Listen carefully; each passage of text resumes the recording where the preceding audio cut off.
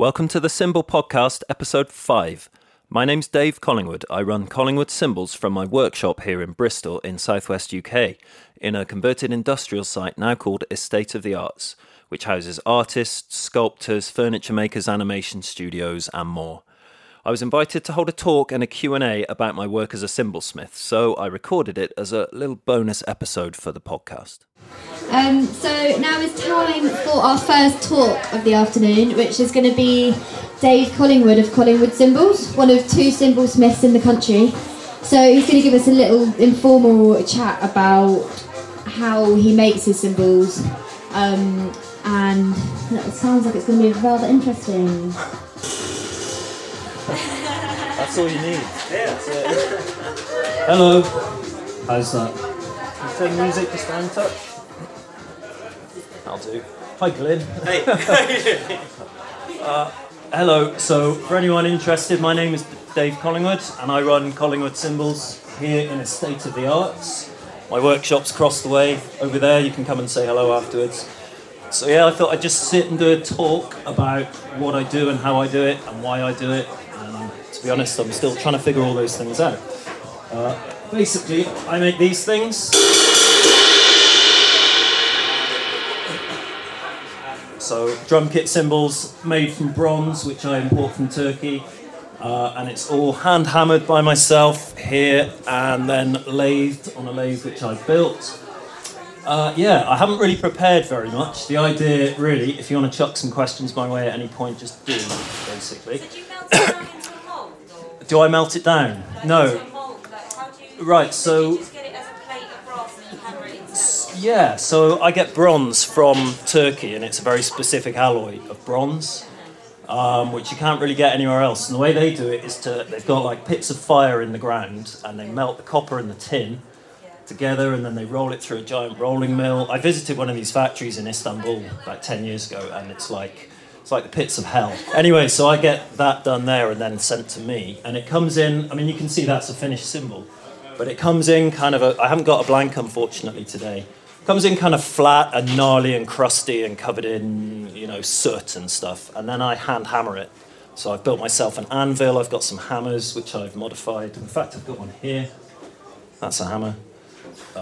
And it's all hand hammered to get the right shape and the right tension in the metal to get the right sound, and then it goes up onto a lathe and the surface is cut away to varying degrees to make the finished product, essentially. So no hot work at all, apart from the hammering, which is sweaty. So that's what I do. I also do modifications on existing cymbals and repairs. So for example, this thing had a great big crack through it, so lots of big holes in it. And the reason I cut the big holes, you can get something like that, which you can then hand hammer. These are slightly smaller, but that gives you something like that. And if I put the mic down...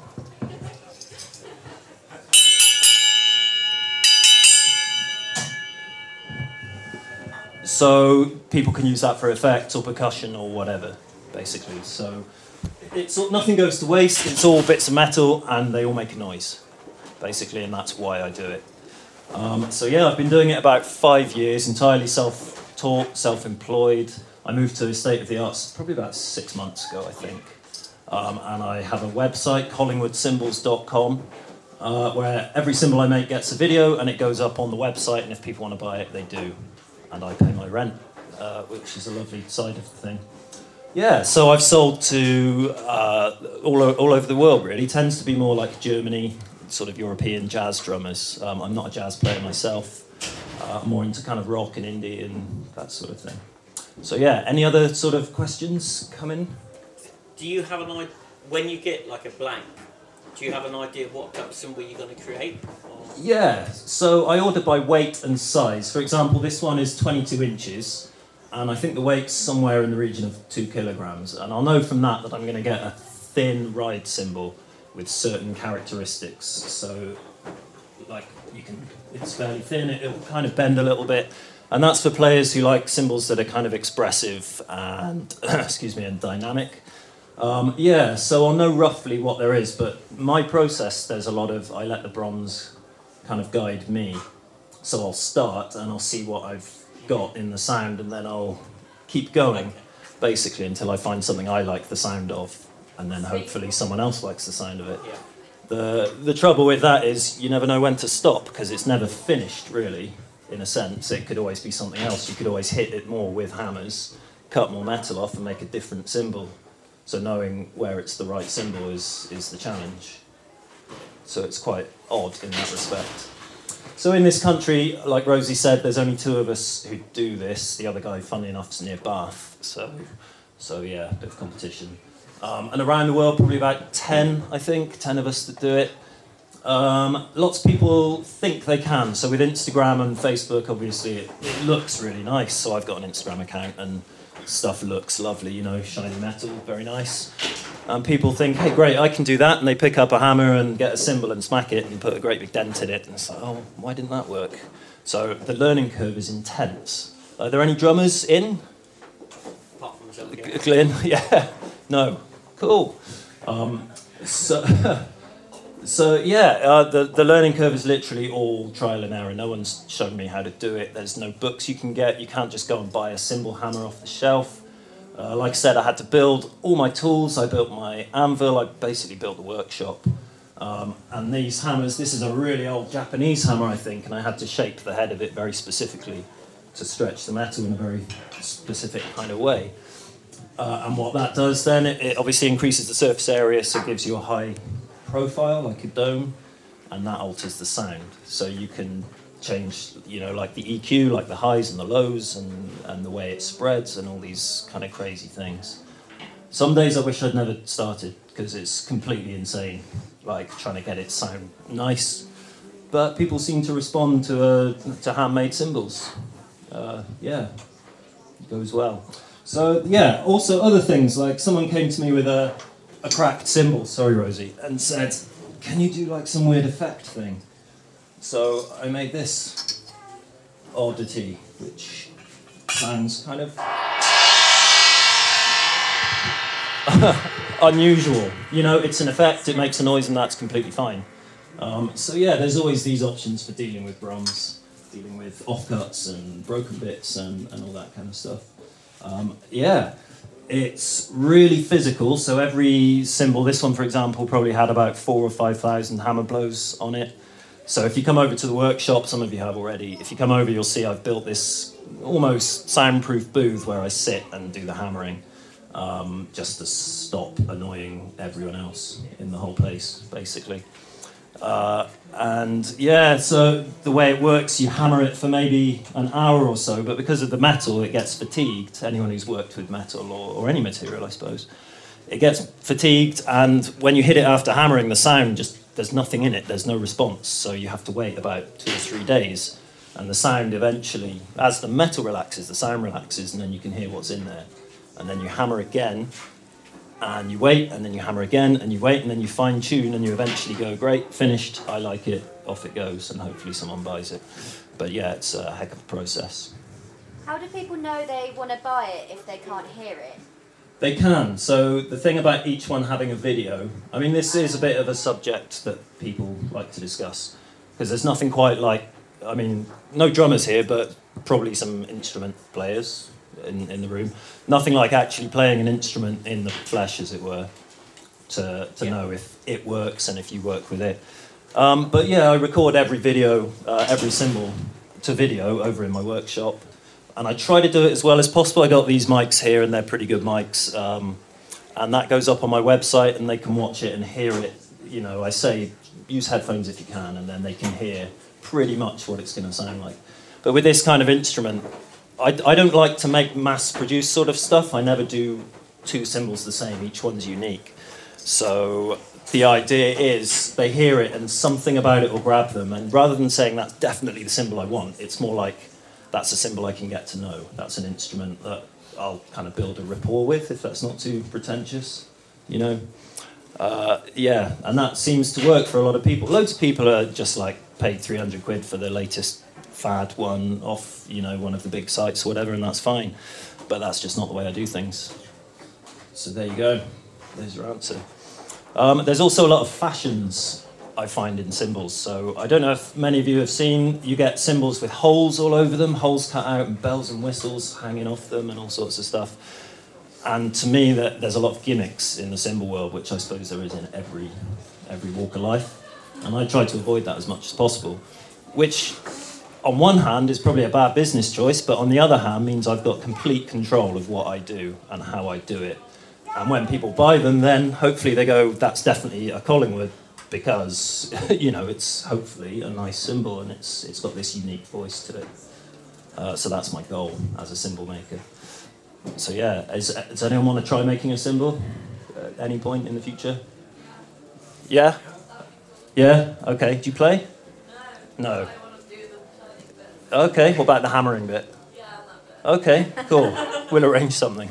Yeah, nice. Yeah, probably not here. This is the wrong time.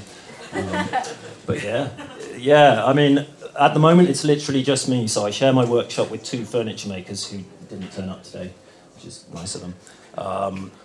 But looking forwards, I'm thinking perhaps it's time for me to have my own pits of fire in the ground and like rolling metal. But this is like a big investment of time, money, energy, everything. But, I started 5 years ago in a garage just hitting things and not paying my rent, and now I've got my workshop and it's what I do full time, so I just followed my instinct every step of the way. Like I say, no one's shown me how to do it. I've literally made mistakes. So I bought the blanks, like I said, from Turkey. My first lot of blanks, maybe 5 or 6 of them, and I ruined every single one, and there was like however many hundreds of pounds just down the drain. And that's been the constant throughout, up until fairly recently, where I know what I'm doing, finally. And so I don't really waste stuff like I used to. But people who come to me and say, I want to get into this, what do I do? How do I make a cymbal? What pattern do I hammer? It's like, it's not about that. You sit down, you get the material, you get a hammer, and you make mistakes. You break stuff. You go a bit mad, and then you work it out. So it's as... Like, again, not to be too pretentious, but it's kind of a personal journey as well, because you learn about your limits. And there are times where I've gone way too far, ruined them, just run off screaming. So, yeah, it's a real... How can I say this with kids in the room? It's it's a real difficult scenario, let's say. Any of you kids play drums? Anyone? Starting the guitar. Cool. You could make them. No. Someone else playing drums. Yeah. Okay. All right. Cool. Sounds good.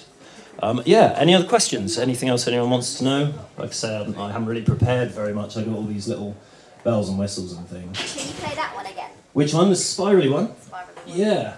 So this was a much bigger cymbal. Like I said, it had a crack, quite a bad crack, like a big chunk out of the edge. And so I did this to it.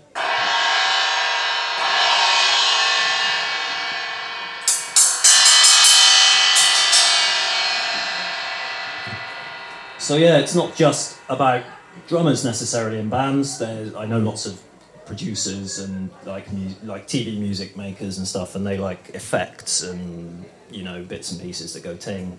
So there's always that option for how to do things. And I'm always having these wild ideas about like making a stringed cymbal or making drums out of cymbal material and all this kind of stuff. And that's another thing you've got to kind of check yourself on, is not to go too crazy with the ideas and actually make a living. Anything else? Can you make cymbals out of any other metals? Yeah, you can. Yeah, so starting off with the bronze, this is called B20. Like I said earlier, it's a real specific alloy. It's 80% copper and 20% tin, hence B20. You can get B8 as well, 8% tin. Which is more entry-level kind of cymbals. It's cheaper and the sound isn't so nice. So you can do different alloys of bronze. I've made some out of stainless steel. It works very differently. You can hammer it the same. You can't really lathe it using my kind of setup, because the turning speeds and the way heat's generated and stuff, it's just not very kind to it. But then you can attack it with sandpaper or an angle grinder or whatever. Just, go nuts. But yeah, I mean, essentially, if it makes a noise, it's an instrument, I'd say. People make them out of aluminium. Definitely. Yeah. Anyone else? Gongs, yeah. I made a few a couple of years ago, but I kind of decided to stick with the cymbals. This other cymbal maker does do very, very nice gongs. Are you aware? He's called Matt Nolan.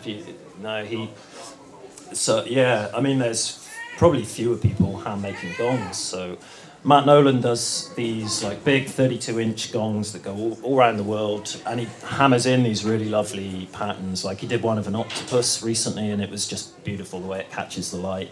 But yeah, the sound is something else. It's kind of the same principle in a way. It, makes a big old noise. And yeah, I'd like to do more, but for now it's all about this. I'm a drummer, obviously, myself, and cymbals have always been my instrument, so that's where it stays for me. Anybody else?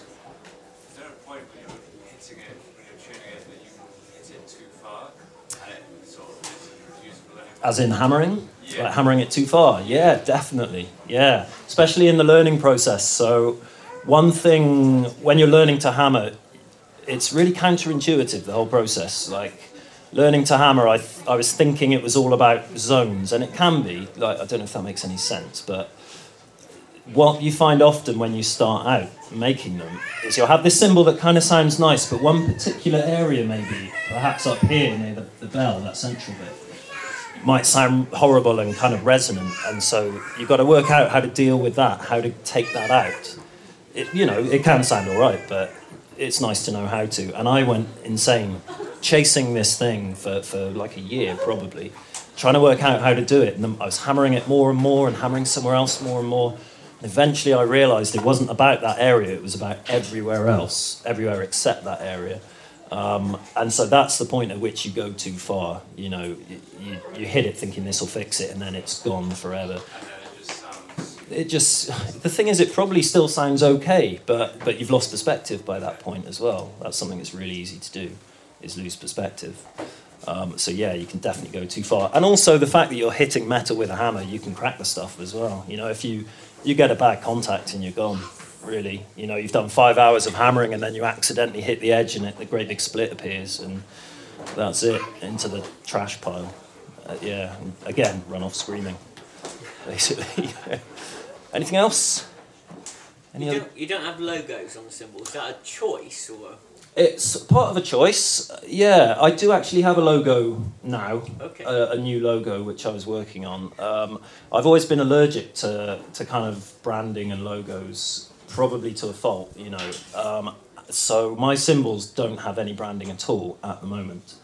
And a few people have said the branding is almost the fact that it doesn't have branding. That's what kind of makes it obvious that it's mine, if that makes any sense. Yeah. But I do see the business sense in having a logo. So I've designed one. I've got merch. I was going to wear the T-shirt, but it's a bit cold, so I wore someone else's. So yeah, that will be going on, but that's another debate that rages between drummers, is whether you have big old logos printed, etched on top underneath. What, are you thinking etched or? Possibly, yeah. I've got a few irons in fires at the moment for a few business developments, so I'm gonna. What's your opinion on that? If you have one, I'd go etched. Etched. Just a small little etched logo. Yeah. All right. Etched it is. But that's me. All right, done. Unlike you, I don't like the huge. It has to have a huge name or anything on it. Yeah, right. Yeah, and one. I mean, this is going to be very niche, considering there's one drummer in the room or two. But like, you've seen one of the big cymbal manufacturers called Sabian.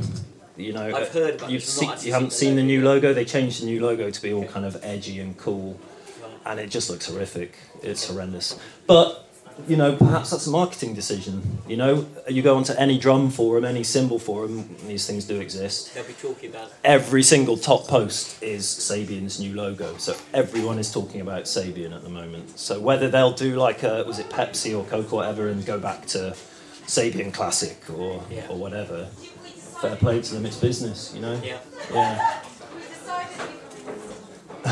Anyone else? Anything interesting in the world of cymbals or drums? Or talking to people? I'm not sure I've got too much else to say, really. That's kind of my process. The best thing you can do if you are interested is just come over to the workshop. Like I say, I'm just across the way. Have a look and I can show you the tools. Everything, like I say, is built from scratch. Like the anvil, the hammers, the lathe. So I had to design the bench. I had to wire in the lathe myself. And it kind of helps being a bit handy as well. So, I can work with metal, I can work with wood. And funnily enough, you'll find there's a lot of wood in cymbal making. You need to make backboards. When you're putting the cymbal on the lathe, you need like a wooden backboard to support it, all different sizes, depths, and all this stuff. And that can be quite dangerous, especially, again, going back to stainless steel. I like to deal with heat, with fire quite a lot on stainless steel, because it changes the structure of the molecules a bit and gives you this crazy sound, and it looks cool. I'll never do something for looks alone, but it does look good. But then when you're doing that and suddenly your backboard catches on fire, that can be a little bit of a pain. But don't tell the guys that own Estate of the Arts about that. Yeah. So do come over and like say hello and ting some cymbals and have a go at hammering. Have a go? What, at the process? Yeah, totally. I may well be taking on an apprentice at some point relatively soon, but that's all to be seen at the moment. Yeah, so we'll see. But yeah, anyone wants to come and have a go, they can. Just out of interest, obviously again, hardly any drummers in the room. Let's say, for example, there was to be a little course on how to make something like this. And you don't have to say yes, I won't mind. Would anyone be remotely interested? Like hands, yeah? 1, 2, 3, 4. Oh, I should say as well, I'm recording this for a podcast. I run a podcast called the Cymbal Podcast. I said podcast so many times now. So this is actually going to be like a little bonus episode. So you're all on tape forever. Yeah, so great. Listening to the Cymbal Podcast. The first one I interviewed a drummer called Rich Cass from Edinburgh, is really interesting. And then I interviewed another cymbal maker from New Jersey. Again, probably a bad business choice. But he was really interesting to talk to. And I've got loads of cool people lined up for that as well. And you can hear this again if you find you really miss it later on. So I guess I'll leave it there unless there's anything else. I don't know how long I've done, but I've run out of steam. Yeah, Rosie says it's good. So should we just hit this one more time? Do you want to hit it? Oh God. Go on then. So you hit it on the bell? Just wherever you want. Nice. Cool. Well, thanks for listening. Thanks very much. Cheers.